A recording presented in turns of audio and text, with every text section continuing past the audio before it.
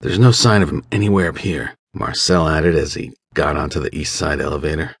The doors closed, and he looked at the panel and cursed under his breath. Every floor was lit up but 1, 2, and 3. J-Rod walked slowly out of the front door toward the police, who waited behind their cars. The police saw the uniform, and an officer met him. Have you found the suspect? No, sir. Where's the building manager? She's in her office. Take me to her. Yes, sir. J-Rod turned and walked back inside with the 2 officers in tow.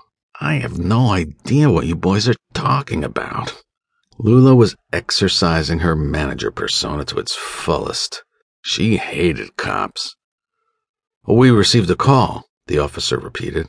She cut him off. You told me that. I'm telling you I have no idea what you're talking about. Marcel walked up, after having finally taken the stairs from the 4th floor. Lula, I put the call in. There was no time to explain. You did? She turned her fury on Marcel. Oh, I see. That's what all the commotion was in the hallway earlier. You boys were fighting over who got to call the cops. Sheesh, give me a break. She threw her tattooed hands up into the air. No, there was no arguing. Marcel couldn't stand this woman. Now, do you give these guys the key to 312, or do I call Mr. Sampson? Mr. Sampson was the general manager, and he and Marcel got along much better than either of them did with Lula. Fine, you boys go and treasure hunt. She turned and opened a drawer full of trays and withdrew the key to apartment 312. She dangled it out to Marcel. Have fun. She slammed the sliding window closed and walked back toward the break room. You boys ready? Marcel asked with a weak smile. 1 second. The officer in charge gave orders for the building to be surrounded and asked for 2 more officers to accompany them. 10 seconds later, they were ready. Lead the way. The men crammed on the elevator and began their ascent. Lula emerged from the door of the break room and snuck down the hall to the west side elevator and followed them. She was curious now, but she wasn't going to get on the elevator with a bunch of cops.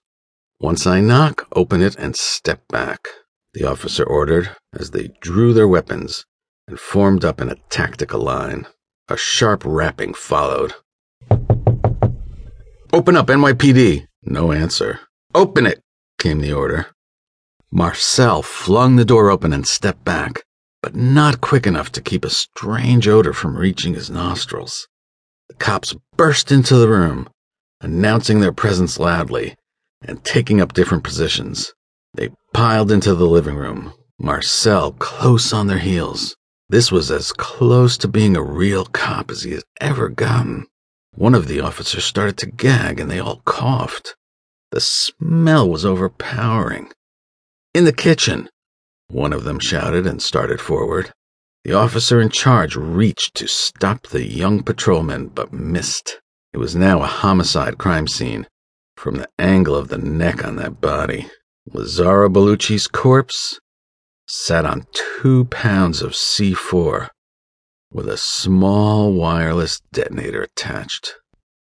The sending unit was 8 feet away, stuck to the baseboard, with a single clear filament, now stretching in a sharp arc across the patrolman's boot, where he had unknowingly tripped the wire, and back to the other side. A tiny signal emitted, and a split second later, the kitchen, with all its contents, disappeared in a white ball of fire and light. The explosion was deafening. The entire apartment was filled with smoke, dust, blood, and screams. Fetterman was just climbing into the back seat of the waiting cab when a familiar boom reached his ears. He froze. The wire! The cabbie wrenched his neck around and stared at him. What was that? His eyes were wide. I hate to think, Mark said mechanically, with a hollow feeling in his gut, and shut the door. Take me downtown, please.